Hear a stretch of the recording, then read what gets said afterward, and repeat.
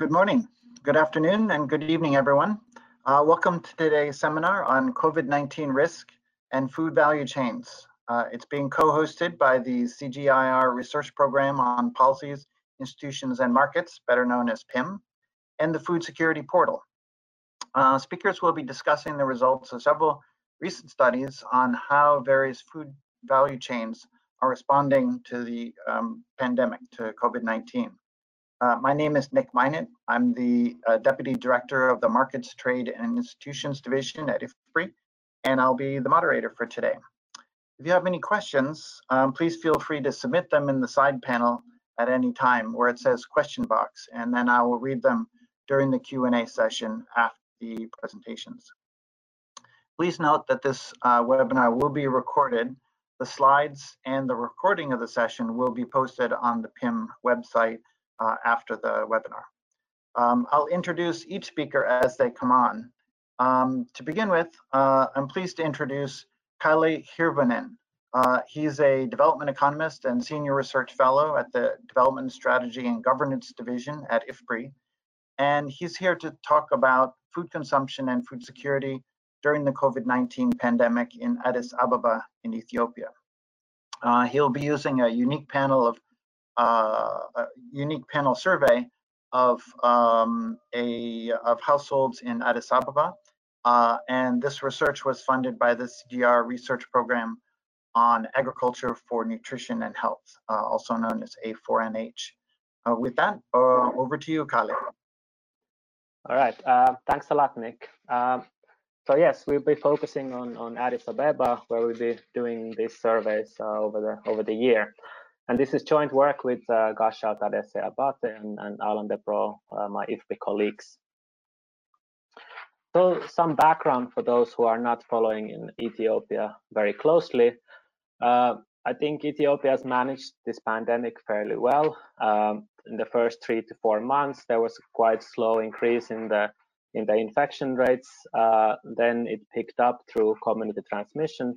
But earlier this week, when I checked these numbers, more than 100,000 have tested positive, 80,000 have already recovered, but 1,755 have lost their lives during this pandemic because of the virus.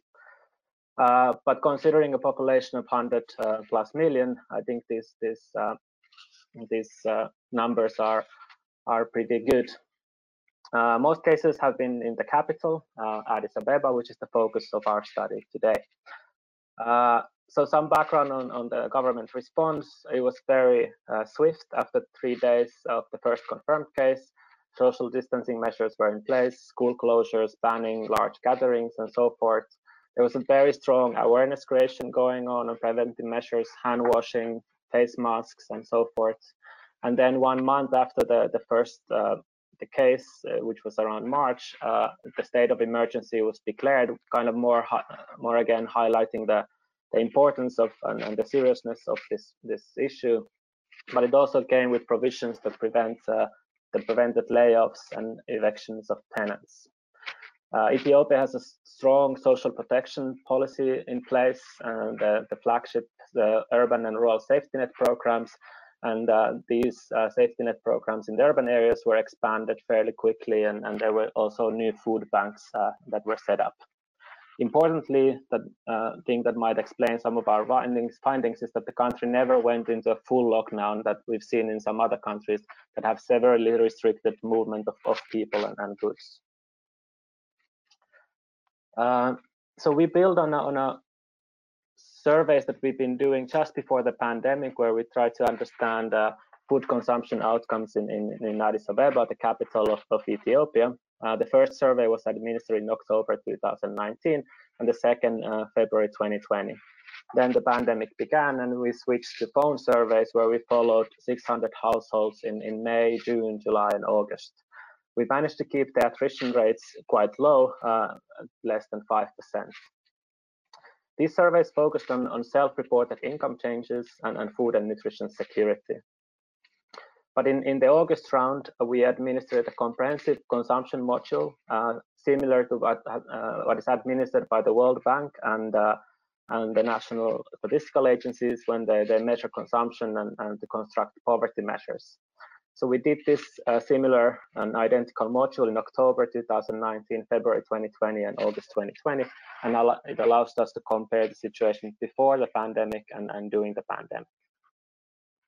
So quickly, already jumping to the findings, we find that there was a quite high adherence to the recommended practices when it comes to hand washing, social distancing, and face masks. But at the same time, it was a very stressful time for the households in Addis. Here in the graph, we show the statistics from our question where we asked whether the households to evaluate their current stress level with a scale from 0 to 10, and we see that in each round where we asked this question, at least 35% of the respondents reported being extremely stressed. When we disaggregate these findings by the asset levels that we collected before the pandemic began, we see that these high stress situations are more concentrated on the poorer households. We asked the typical question that we've seen in these phone surveys is that whether there has been a change in income levels compared to the usual incomes during this pandemic. We see that in each round where we asked this question, more than 50% report a loss in income. And again, these income losses, the reports are concentrated on the poorest households. But if you look at the richest households based on their pre-pandemic asset levels, almost more than 50% report income losses. We then move on to food security outcomes, looking at food household dietary diversity score, which is a widely used measure of food security, and it groups food consumption into 12 food groups, cereals, vegetables, fruits, and so on. And for each food group that the household consumed in the last 7 days, the household gets a point 1, and then we add them up, and the maximum being 12 food groups. So in this graph, we regress this household dietary diversity score on the household wealth index, where 10 captures the richest households in our sample and 0 the poorest households. There are 2 lessons here. We see that the dietary diversity score increases with household wealth index, which is not surprising. Richer households are able to afford more diverse diets. But then again, when we compare situation before the pandemic and during the pandemic, we see that there is virtually no change in the dietary diversity score. I should also say that even the poorest households in Addis are consuming a much more diverse diets than we usually see in rural areas. So in the areas where the Productive Safety Net program operates in the rural areas, the average score is usually around 4 food groups. Then we look at the comprehensive food consumption data that we've collected. We compare the means between September 2019 and August 2020. There is virtually no difference, and the difference is not statistically different from 0.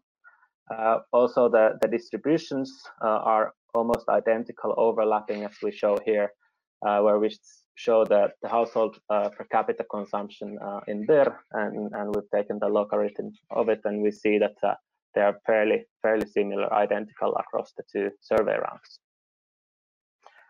But it could be that the households kept their consumption budgets the same, but changed the composition of their food consumption baskets. We see some evidence of this. The consumption of staples increased, and consumption of pulses and vegetables decreased. But we don't see any changes, significant changes in other food groups. And the story is very similar if we measure consumption in calories in terms of real consumption expenditures. Then you might be interested to understand how the situation differs when we compare those households that reported income losses and those who didn't. But we don't really see much differences between households, between these 2 types of households. And the same story holds if we look at the households that reported job losses and households that didn't during the pandemic. So in terms of conclusions and summary, we find that there was a high awareness and adherence to the recommended practices, but at the same time, very stressful time for the households, and especially poorer households. But despite this very large reported prevalence in the reductions in incomes, we see little change in the value of food consumption, calorie content, or dietary diversity when we compare September 2019 and August 2020. We think that our results are suggestive of that the initial shock of this pandemic in Addis Ababa was temporary, and the households were able to cope fairly well, and the urban PSNP, the safety net program, may have also helped in this regard. For researchers, I think we need a better measurement of the magnitude of the income loss. So we use the measure that many others have used, which has the simple categories of much less or somewhat less income than usual. This seems to be not adequate for this type of work that we're doing. So it might be that it might be better to invest a little bit more and try to measure consumption like we've done here. And then there's implicit evidence that the agricultural value chains have appeared to be quite resilient to the pandemic, because households in Addis Ababa do not produce their own foods. And the work we've been doing in the vegetable value chains in Ethiopia seems to support this finding as well. So that's all I have, and back to you, Nick. Well, thank you, Kalle. That was very interesting, and it's nice to see a moderately optimistic take, not optimistic, but positive take on the impact of COVID-19 in Addis Ababa. Next, I'm pleased to introduce Sudha Narayaran. She is Associate Professor at the Indira Gandhi Institute of Development Research and also a former IFPRI colleague. She will speak about food and agriculture in India during the pandemic, bringing together 3 strands of research on agri-food supply chains following a very strict nationwide lockdown imposed by the government of India in March of 2020. And there's only been sort of a gradual relaxation of that lockdown since then. With that, over to you, Sudha. Thank you, Nick. So I think India probably presents a bit of a contrast to Ethiopia. I'm going to start off with some background on the COVID-19 crisis. Even when it set in India, everyone talked about a health crisis and an economic crisis. The first case was detected in end of January.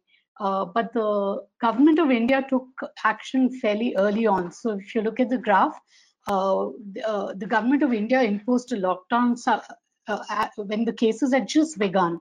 So it was fairly early action. But one of the problems was that it was very sudden, and it was dramatic in its suddenness. And there was a nationwide lockdown imposed on March 24th. And the government actually implemented a very, very restrictive and rigorous lockdown. And what it seemed to be was that they announced it, and after that they began to take action, which was mostly corrective. And I'll just give you some instances of the suddenness and how it caused the agricultural and food value chains to completely unravel.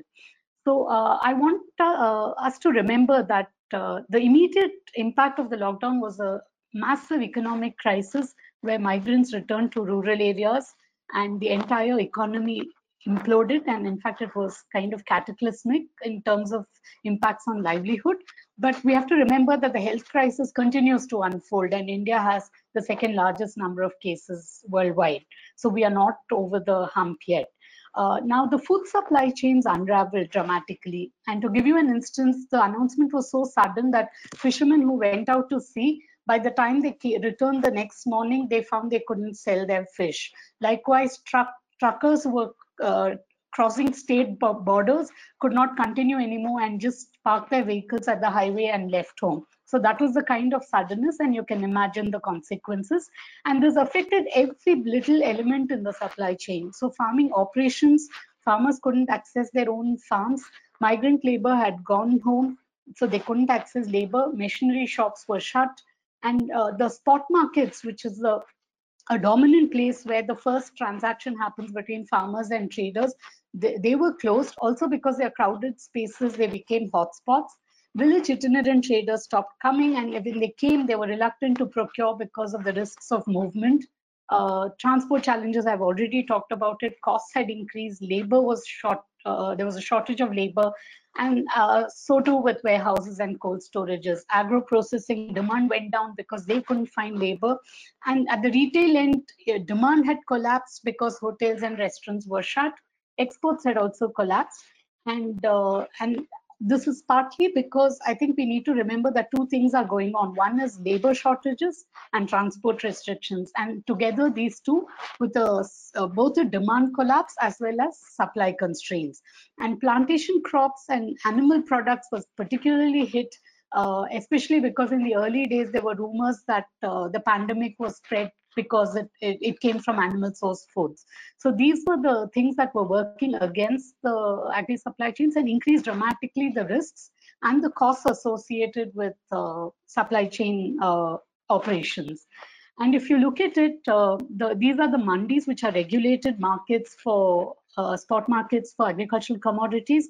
You see the sharp dip in the number of mandis that were functional. It recovered somewhat. But you look at the arrivals and you see that after the lockdown, there was a huge dip in arrivals, and it actually coincided with the winter harvest season. So that was something of a big problem because at a time when harvest was coming in, there were not enough markets open. And then you would think that if arrivals collapsed, prices might increase because there's a supply constraint. But you see that the prices farmers received crashed, and this is what I'm showing you is a index constructed for 40 crops, and it's a 3-day moving average. It started recovering in early August, but the 3-month period was quite brutal for the farmers who weren't getting any prices. Now it seems that this is consumer prices presents a contrast. So on the one hand, you see farmer prices collapse, but in the cities that we look at, for which we have data available, we saw a huge increase in prices. And it's useful that in the context of India, we had a deflationary trend until then. And the lockdown actually reversed these trends. And to date, we are seeing continuing inflation.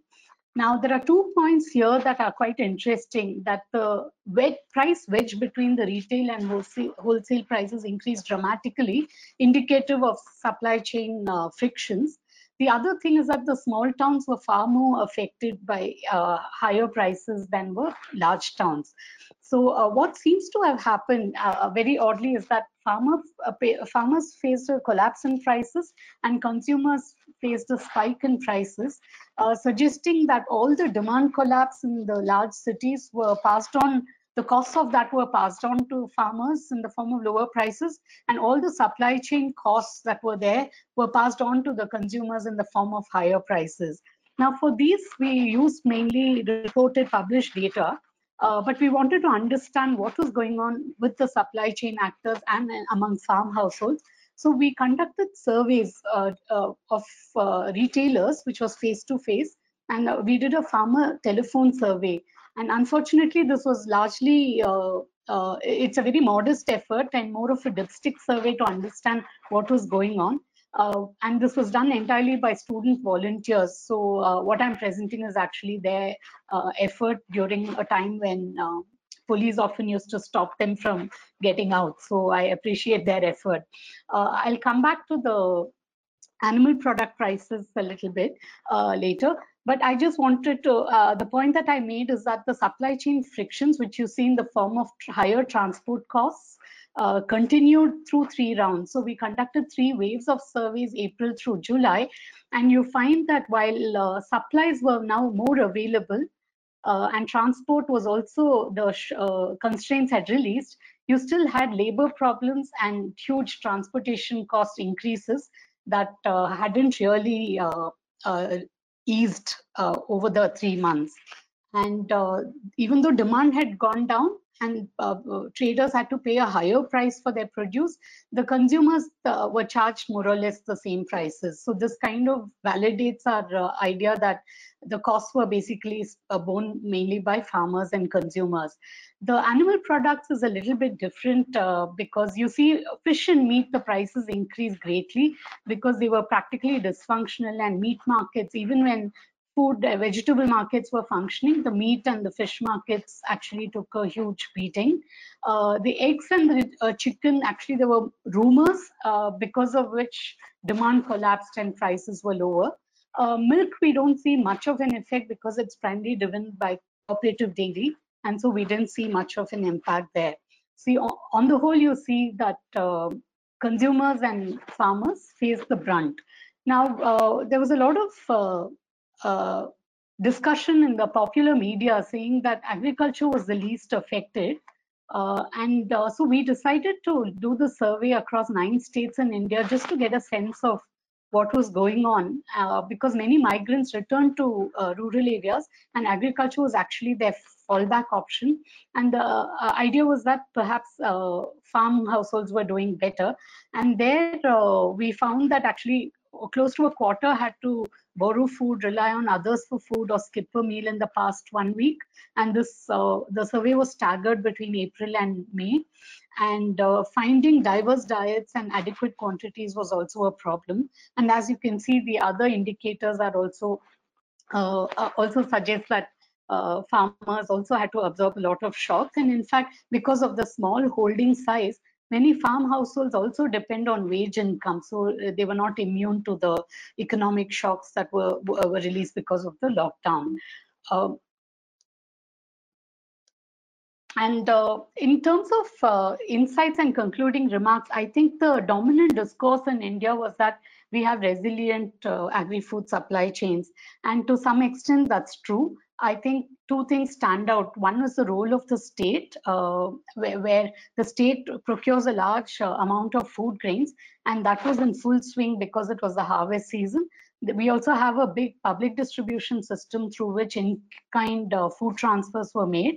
And these really helped keep cereal prices and pulse prices somewhat stable. Many states also innovated. So a lot of state governments actually started supplying grocery kits to households, which included both decentralized procurement of vegetables and controlled prices, but also small things like tea packets and milk. So all of these actually help keep up producer prices for these products. The other big interesting occurrence is this role of FPOs and agri-tech firms. So on food tech, orders from restaurants fell dramatically, but e-commerce, actually e-grocers, that increased substantially by 27%. But the problem was transport restrictions and labor. But you see a lot of interesting experiments. FPOs reached out to market their produce directly to consumers, and many restaurants actually pivoted to selling grocery produce. So that was an innovation that actually we see some of that continuing in different forms. So that's a bit of an adaptation story that we need to watch. Informal food retailers have actually been the bulwark of our recovery, and many people who lost their jobs actually became street vendors of food, and local transporters actually changed their vehicles into vegetable vending stalls and things like that. So we see a lot of this actually contributing to the resilience. At the same time, it's also a resilience with a certain kind of vulnerability. And we don't have much reliable data to go on in the way you have for many other countries. But the one data set we have suggests that overall food expenditure year on year this July was down by 12%, and dairy, eggs, meat, cereals, all of them have not completely recovered. And this is something we need to keep an eye on. And of late, inflation continues to rise, even though producer prices have remained somewhat stable. The rise in inflation is also a cause for worry, with the economy not showing many signs of recovery. So here again, I'll go back to the point I made in the beginning, but we have both a health crisis and an economic crisis that are ongoing, and we'll have to really watch carefully to see how this pans out further on. I'm happy to take questions, and I'll just hand it over back to Nick. Thank you very much. Thank you, Sudha. That was a fascinating description of how the economy responded to a very strict lockdown starting in March. Before I introduce our last speaker, I'd like to remind everyone that you should feel free to submit your questions to the question box We'll have a roughly 30-minute question and answer time. And if you have a question for a specific presenter, please put their name into the question so that I can direct it to the right person. So last but not least, I would like to introduce Ben Belton. He's an associate professor of international development in the Department of Agricultural, Food and Resource Economics at Michigan State University. He's also a senior scientist for value chains and nutrition with World Fish, based in Malaysia. He will present his research on tracking the progress of COVID-19 impacts on the fish sector in Nigeria, based on a pair of high-frequency phone surveys. Okay, over to you, Ben. Thanks, Nick. So as you said, I'm going to present World Fish research conducted in partnership with Michigan State University and colleagues there and in Nigeria on COVID-19 impacts on fish value chains in Nigeria. Next slide, please. So we have two surveys currently ongoing. One is being implemented by World Fish as part of the Fish CRP, and it's actually a 6-country survey where we're tracking about 790 actors in fish supply chains across 6 countries, and Nigeria is one of these, where we have 95 respondents, and they're mainly in the southwest of the country, which is the main fish growing area around Lagos. You can see that circled in red. And the second ongoing survey is with MSU and World Fish, that's funded by PIM, and we're tracking about 550 fish and poultry supply chain actors in 8 states, and so that covers all 6 geopolitical zones of Nigeria. And we're looking at those supply chains together because there's a lot of similarities and a lot of overlaps between them. So the objectives of both surveys are to track the quantities and prices of fish and poultry that are being produced and traded, and also of the inputs into fish and poultry production, and to understand access to inputs, access to buyers and transport and labor for businesses throughout the supply chain. Also, particularly in the MSU World Fish survey, focusing on challenges faced by those businesses and on whether any assistance has been received. So this is a phone survey. We did recall surveys in May and June, covering the period February, April, and then monthly surveys then onwards till the end of the year. Next slide, please. So this graph is showing the sort of short-term effects of the lockdown versus the longer-term impacts on demand. So the blue line here is the percentage of supply chain actors or respondents who reported that they attempted to buy or sell products. And you can see this really drops off very shortly in March and April, but then recovers quite quickly. And similarly, the percentage of people able to access transport or access inputs when they needed them drops off very sharply, but then recovers within sort of around 3 months or so. But there's a much longer term impact on demand. So the yellow line is the percentage of people who reported that they were able to find buyers for their products when they expected to. And you can see that even sort of 6 months later, things have still not returned to pre-pandemic levels. Next slide, please. Similar pattern also for the percentage of businesses reporting hiring casual labor. And so you can see a sort of V or U-shaped recovery here in terms of the number of businesses who hired casual workers. And there are sort of different impacts on the supply side. During the March and April, May, labourers were unable to travel to work because of lockdown and transport restrictions. So those restrictions were then eased, but we also know from our surveys that even though businesses have started to hire workers again, they tend to be hiring fewer workers. They're attempting to reduce costs because business is down. Next slide, please. And so really the challenges that people reported experiencing have evolved over time. So as you would expect, in April, there was a sort of peak in the number of people reporting challenges, and the greatest challenges in April and May were to do with lockdown, movement restrictions, curfews, and so on. And then over time, we have low demand is becoming an increasing problem, and then also cash flow problems, or lack of access to finance or liquidity.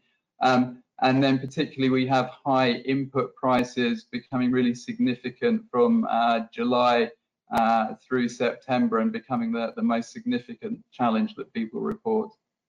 Next slide, please.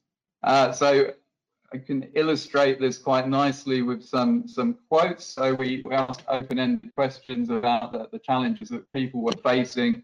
And these are all quotes taken from March and April during the lockdown period, when people were facing problems with transport movement restrictions and access to inputs. So the first quote here says that the major customers I produce for are in Lagos. The shutdown of businesses in Lagos therefore affected my business very negatively, as there was no demand for broilers from my customers. So this is showing how sort of lockdowns implemented in urban areas spill over to rural areas in terms of their effect. The next quote says, we lost over 50 birds due to the inability of my staff to go and take care of them as required because of the lockdown. So this is illustrating the kind of problems that restrictions on movement for workers has caused. And we have farms saying getting feed at the right time was a challenge. I usually go through exchanges and explanations with the security personnel. So again, indicating the impacts in terms of sort of timely access to inputs, and then sort of security issues. And that again in the final one, so the police keep extorting money from drivers whenever there are state-imposed movement restrictions, even when the drivers have a permit for essential services. So this is a very common complaint amongst many of the people that we interviewed. Next slide, please. So moving into August, September, we have a different set of challenges emerging to do with low demand, cash flow problems, and rising prices. So the first quote here is, things haven't normalized following the pandemic, so people aren't buying eggs so much. I had to begin sales of other commodities like gari, which is a form of porridge, so a less nutritious, cheaper food. The next quote says, increased costs and difficulty in sourcing feeds as companies are also finding it difficult to produce. So we find increasing numbers of feed mills closing and increasing costs of feed ingredients. And the next quote is, this is from a feed supplier, customers had to be convinced to purchase feed as most customers quit farming, and the ones still in business were contemplating quitting too. So this is quite a worrying trend. We see increasing number of food producers actually starting to halt their operations as the pandemic progresses. And then finally, I had to start downsizing and enough funds to offset the cost of running the business at full scale. This is another very sort of typical comment that we get sort of later on during the progress of the pandemic. Next slide, please. And this is showing the number of operational businesses by month, or rather the share of businesses by month by state, and really you can see there's a gradual downward trend as time progresses. Next slide, please. Another important point is that very little assistance was received. So even at the peak of the lockdown period, less than 2% of all our respondents reported receiving any kind of assistance, and it was nearly all informal. There was little support from government, from NGOs, or from business associations. Next slide, please. So to conclude, the lockdown initially shut down supply chains, supplying what my colleague Sawida Liverpool calls essential non-essentials. So food supply chains were deemed essential by policymakers, and they were supposed to be allowed to stay open, but other things that weren't considered essential, such as logistics, movement of workers, movement of production inputs, and markets themselves were shut down. So logistic markets started working again quite quickly when these were relaxed. But demand has remained slow, and as a result, businesses are experiencing cash flow problems. Increasing numbers of businesses are closing, and costs are rising. So there's been a lagged effect of the initial shock. So, for instance, this occurred at a time when people were planting maize. So maize production is lower than expected this year. Inflation has increased as the oil prices drop, the currency is devalued, and so pushing up the price of imported inputs and feeds, making feed more expensive, and inflation is really rising quite rapidly. And we see clearly that government safety nets were not widely implemented as people received almost no form of assistance. So the sort of recommendations then are addressing these points. So in future sort of crisis situations, to recognise that these supporting lateral value chains, supplying inputs into production are essential, keeping markets working safely, and providing loans, financial support to businesses in the supply chain, and then really expanding, rolling out larger social safety nets. Next slide, please. Okay, so that's the end of the presentation. If you'd like to know more about any of this research, there's a World Fish 19 webpage with a series of reports and publications on it. Thank you. Thank you, Ben.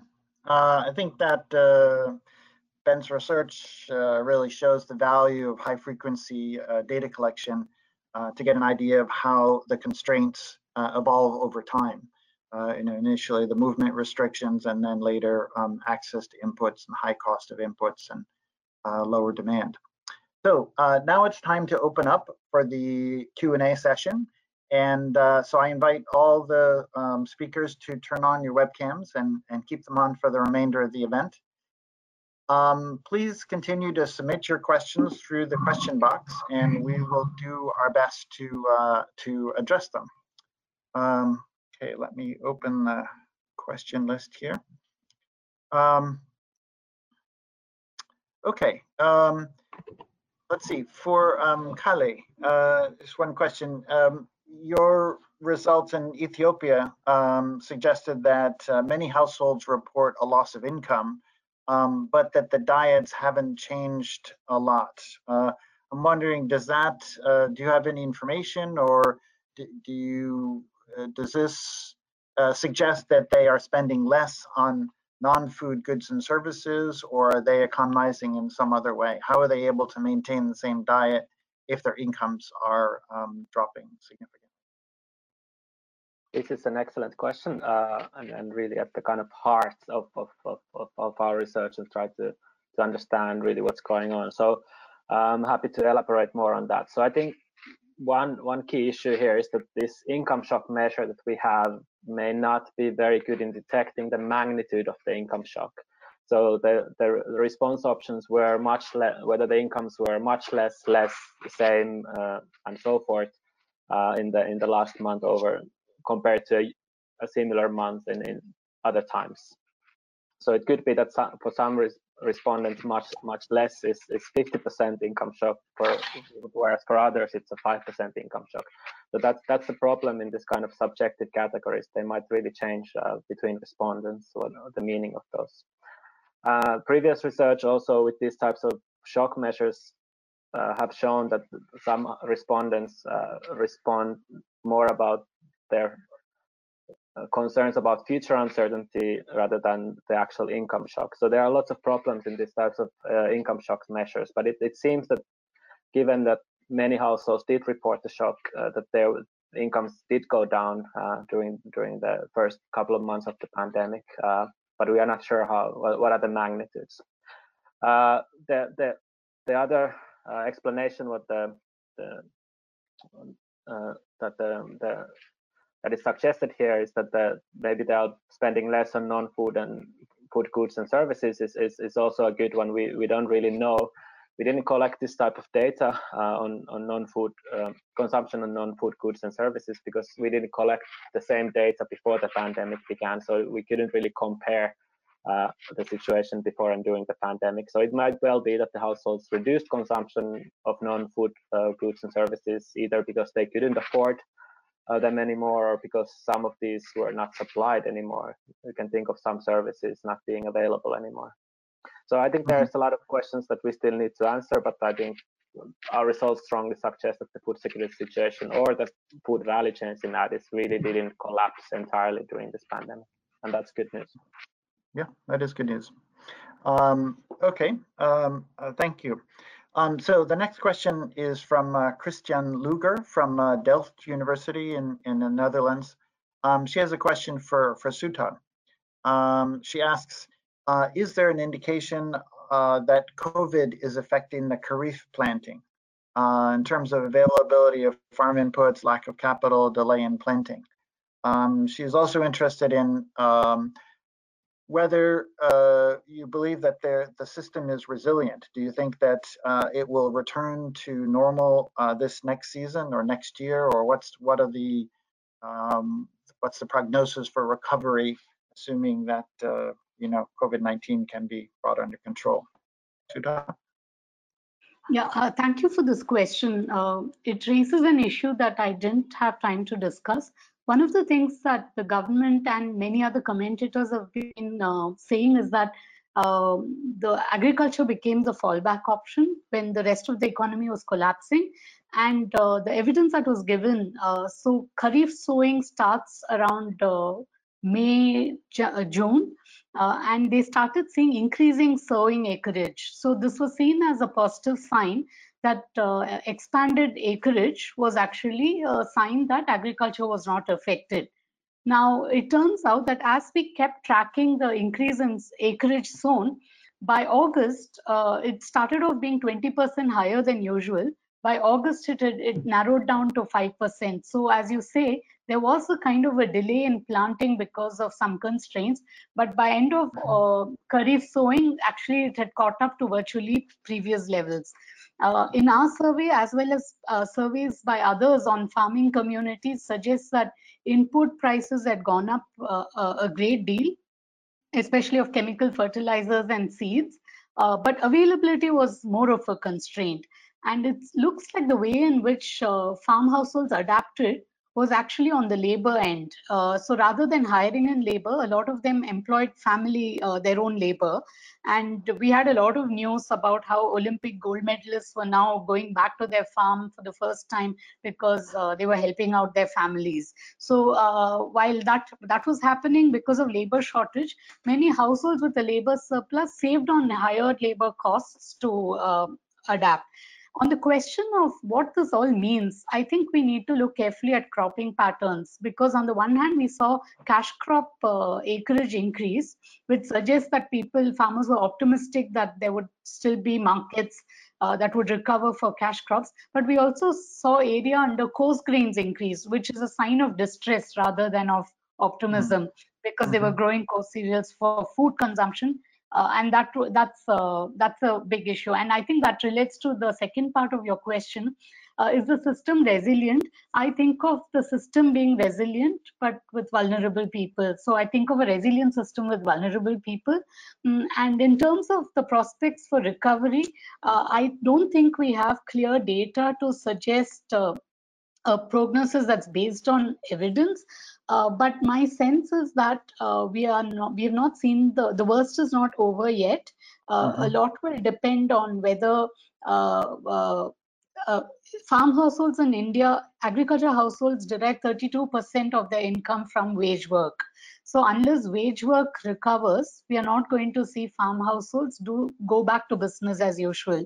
And until they do that, and I think this may be something to look at in Ethiopia as well, we are finding that any money that comes in goes into savings because people are worried about whether they'll have money in the future. So you're going to have increased incomes going into savings, and food is not going to come enough into the market, and they will take care of their own food security. And that may be one of the reasons we're also seeing inflation now, even though consumer demand has collapsed. So I think that there's a lot of stuff going on there, and we just see a little bit here and we see clues. India is also very heterogeneous, so it's hard to come up with one kind of prognosis. But I think we need to watch out for movement of commodities, people, and prices together. Okay, great. Thank you, Sudha. Ben, question for you. Your presentation focused on Nigeria, but you mentioned in the beginning that this was, or at least that there was one of the two surveys, one of the two projects covered fish value chains in, what was it, 5 other countries. And so do you have any results to say whether the impact of COVID-19 on the other 5 countries, did it follow a similar pattern to what you saw in Nigeria, or or were there differences? I realize maybe that those results aren't ready yet, but just curious about them. Sure. Thanks, Nick. Yeah, so I was very struck listening to Sudha's presentation actually about how many similarities there are between how things unfolded in India and how things unfolded in Nigeria. And so if you look across the 6 countries, Nigeria is the country that has the most severe impact. So you see really the number of businesses operating, for instance, really drops off a cliff in April, May. But the next closest country is India. I would say in India we see things starting to recover some more quickly, although we see a bit of a dip also in our figures in July, August, that I think probably with sort of second wave of cases. So Bangladesh, things are not quite as severe as in India, but still pretty severe. In Myanmar, we don't see very big disruptions to begin with. They only really start to kick in from August onwards, when there was a sort of big second wave and a second national lockdown. And in Egypt, we don't see particularly severe patterns there. Aquaculture is very seasonal, so as things warm up, the weather gets hotter in March, April, then people start growing fish. And so really that sort of seasonal trends kind of bucks the impacts of COVID-19 there. Mm-hmm. Mm-hmm. Okay, great, thank you. It is interesting, I think, in these studies to compare across the countries and see how different the impact is. In some cases, a difference in the severity of the the COVID-19 incidents, but in many cases it's just different policy response and how quickly or how strictly they imposed lockdown and quarantine measures. Okay, going back to Kali.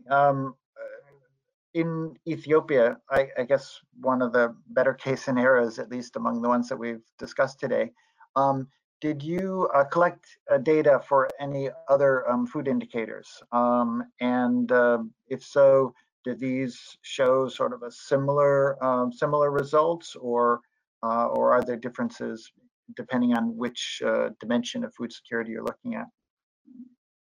Yeah, so we did collect this food insecurity experience scale and in our phone surveys, but we didn't collect this in the pre-pandemic surveys. So again, we wanted to kind of restrict the analysis more on those indicators that we can really compare over time. But before and after. Yeah, mm-hmm. Before and during, basically. So yeah, but this indicator is basically showing, Ethiopia is still a low-income country, so there is quite a lot of food insecurity that is reported using this indicator. And but perhaps importantly, during the pandemic, the food security situation didn't really change that much from month to month. The situation remained fairly stable, which kind of perhaps is supporting the other story, the story coming out of these other indicators that we have. Mm-hmm. And when you say it didn't really change, you're talking specifically about the results from Addis Ababa, right? Is there any information about the situation in rural areas that might be less affected, but they're also closer to the poverty line and more likely to be, hurt by any reduction in income? Yeah, exactly. So I think, the food security situation before the pandemic was much more difficult in the rural areas to begin with. So I think this is a good concern. There's been a lot of phone surveys conducted by IFPI, the World Bank, other organizations, and the evidence there is kind of similar. At least the World Bank surveys show that the food security situation has remained fairly stable during the pandemic. They can also compare before and during. There was, in terms of employment, there was a rather big shock in the first months, but also quite quick recovery as well. The big challenge we have in Ethiopia, especially in rural areas, that about 50% of the households in rural areas own a mobile phone. So we cannot really call many households, and it's the poorest households that we would really like to get information about. They don't have a phone survey, so there's a lot of uncertainty of what's really happening for agriculture and especially with rural areas. So that's something we need to try to figure out how to do better. Mm-hmm. Okay. So it seems like one thing that all of these studies have in common is sort of increasing reliance on phone surveys. You know, as it's difficult to get into the field and difficult to do in-person interviews. So there's been this kind of explosion in phone surveys. So for each of you, I'm wondering if you can comment on the limitations and possible advantages of phone surveys. I suspect that the length of the questionnaire certainly is one issue. Maybe we'll start with Ben. Do you want to talk about? Do you have some comments on that, on pros and cons of the phone surveys? Absolutely, yeah. I mean, it's been for all of us, I think, and it's been quite challenging to get surveys sort of live very quickly. You know, because there's this need to sort of, particularly early on, you know, really capture what was happening in real time to sort of understand what was unfolding. And so as a result, there are some limitations. You know, for us anyway, there wasn't really a way to do a representative sample. We were reliant on prior contacts and on snowballing. So the data that we have is indicative, right? I think one thing that we've seen is where there have been recent surveys that have been built, and you can go back and resurvey those people, and so you have sort of a baseline. That's really very helpful. We didn't have that luxury here, but at the same time, bonus that you can reach people without necessarily going to the field, and so that's something that we maybe consider in future under certain circumstances. So we're sort of planning another survey not related to COVID-19, and it's a resurvey of fish farmers in Bangladesh who were interviewed 8 years ago, and so there's been quite a lot of attrition. And we've listed the people who are no longer farming, and so now considering actually trying to run a phone survey of those farmers to see why they stopped farming, and that's probably something we wouldn't have thought about prior to this. So I guess it does open up some interesting possibilities as well. Mm-hmm. And what about attrition or refusal? Was that an issue that you faced in Nigeria? So it can be. So what we did, because it's a regular survey, to sort of incentivize people, we transferred a small amount of phone credit to them after each round of the survey to sort of help keep them interested. So I think that's been reasonably effective. Nevertheless, people do drop out, and that can be problematic, particularly when you have quite small sample sizes. So I guess one lesson we've learned is, you know, we had lots of different value chain segments in each country, and therefore quite small numbers of people in each segment. And then so if you have people, you know, it's a problem if you have attrition when you have really small sample sizes. So I think that's a lesson learned. It's probably better to focus on fewer segments in the supply chain, but larger numbers of people in each segment. Mm-hmm. Okay. And Sudha, how about your surveys? Similar experience or differences? Yeah, I'm somewhat pessimistic about phone surveys. We had already visited these households as part of other surveys, and not very too far in the past. So we did have we were optimistic when we went in, but I think at times of crisis we found that recharging your phone and keeping credit there is one of the least priorities. So we could reach half of them. So in fact, our response rate was 1/3 of the numbers we had. So we could only get through 33% of them. And this is quite a contrast to other phone surveys that have happened in India, which show much better response rates. but people were always willing to speak, so we didn't have a problem there. But we really had to rework our plans to away from a representative survey of any sort because of the response rates. I do believe it's valuable when you can't go to the field and you want to understand better what's going on.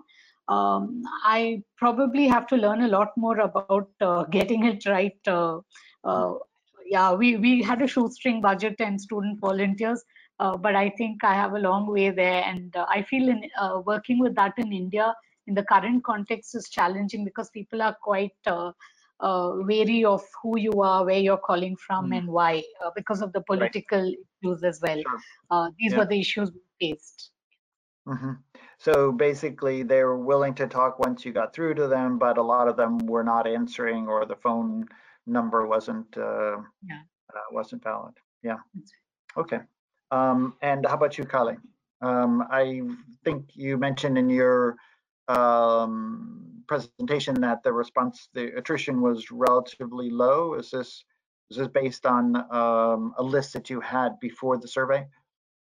Yeah, so we were extremely fortunate of just having finished an end line to a representative survey in Addis Ababa where we had phone numbers for all respondents. So I think we were just very lucky and be able to kind of start over again in May with the phone survey. So the attrition rate was very low, at less than 5% at the end. And that was probably because we had built a good relationship with these households, interviewed them many times, the same enumerators, and we had an excellent survey team as well. So all of these things mattered. And so I think, yeah, I'm not sure how much you can extrapolate. We just had a very lucky setup for this. Well, I think that illustrates the importance of that trust. You know, as Sudha was saying, they don't know who you are. I mean, if you're just calling them for the first time, they don't know who you are and you know why you're calling if you're really doing research. But if this is a follow-up survey and you can say we talked to you 2 months ago, then it's your results are much better. Okay, and Sudha, I wanted to go back to something else you mentioned in just in talking about the differences across sectors. You said that plantation crops were much more adversely affected than other crops. Why is that? Is that related to labor availability or other issues? Actually, it's unfortunate, and I wish I didn't have to say that, but it's actually a failure of the government to think through the regulations carefully. So even after the lockdown, they started issuing notifications permitting different kinds of activities. And cultivation came in first, but the plantation sector remained without any relaxations until 2 weeks into the lockdown. And some states which relied a lot on tea and coffee plantations, they issued their own notifications to allow some basic activities to continue. But the other plantation crops like rubber, areca nut, and a whole host of other crops, it was almost 3 weeks after the lockdown that the government permitted activities and had clear instructions. So here there was, I think, a kind of a blind spot with the plantation sector that affected it adversely. There was, in some parts, the migrant labor availability was also an issue, but it was predominantly because the lockdown was enforced severely, and these were seen as activities that were not permitted, and that was the way it was interpreted by local authorities. I know there's a lot of discussion in the press and elsewhere about the severity of the lockdown that occurred initially. If, God forbid, that there was a need for another lockdown, do you think that the government is in a better position to know how to, maximize the health benefits without having as adverse an effect on the economy? Are there lessons that have been learned and are being discussed? This is again an interesting question in the context of India, because the state governments are actually responsible for agricultural activities and markets. So in some ways, when the center imposed a lockdown, many states had already had a plan that wouldn't affect the sectors too much, while being consistent with a lockdown that would protect health.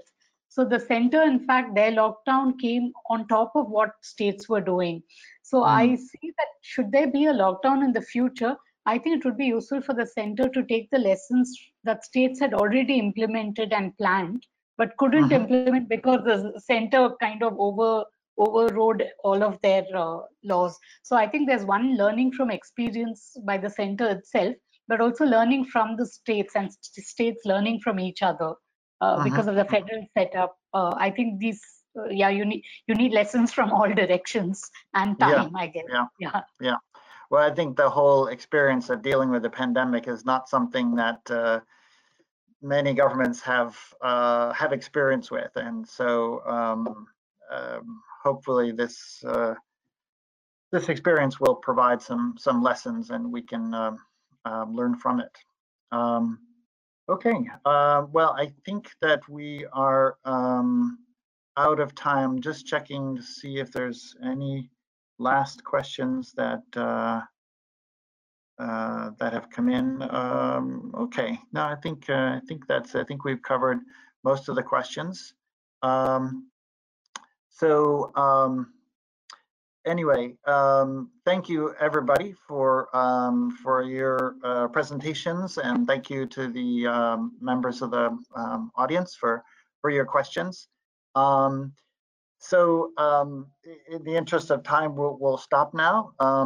But I want to give Frank Place an opportunity to make some closing remarks. Frank is the director of the CGIAR Research Program on Policies, Institutions, and Markets, PIM. And he will provide some closing remarks. Okay, over to you, Frank. Yeah, thanks very much, Nick. Yeah, I'll be very brief because I know everybody's got a busy schedule ahead of them today. So thanks again to the presenters, Ben and Kale and Sudha.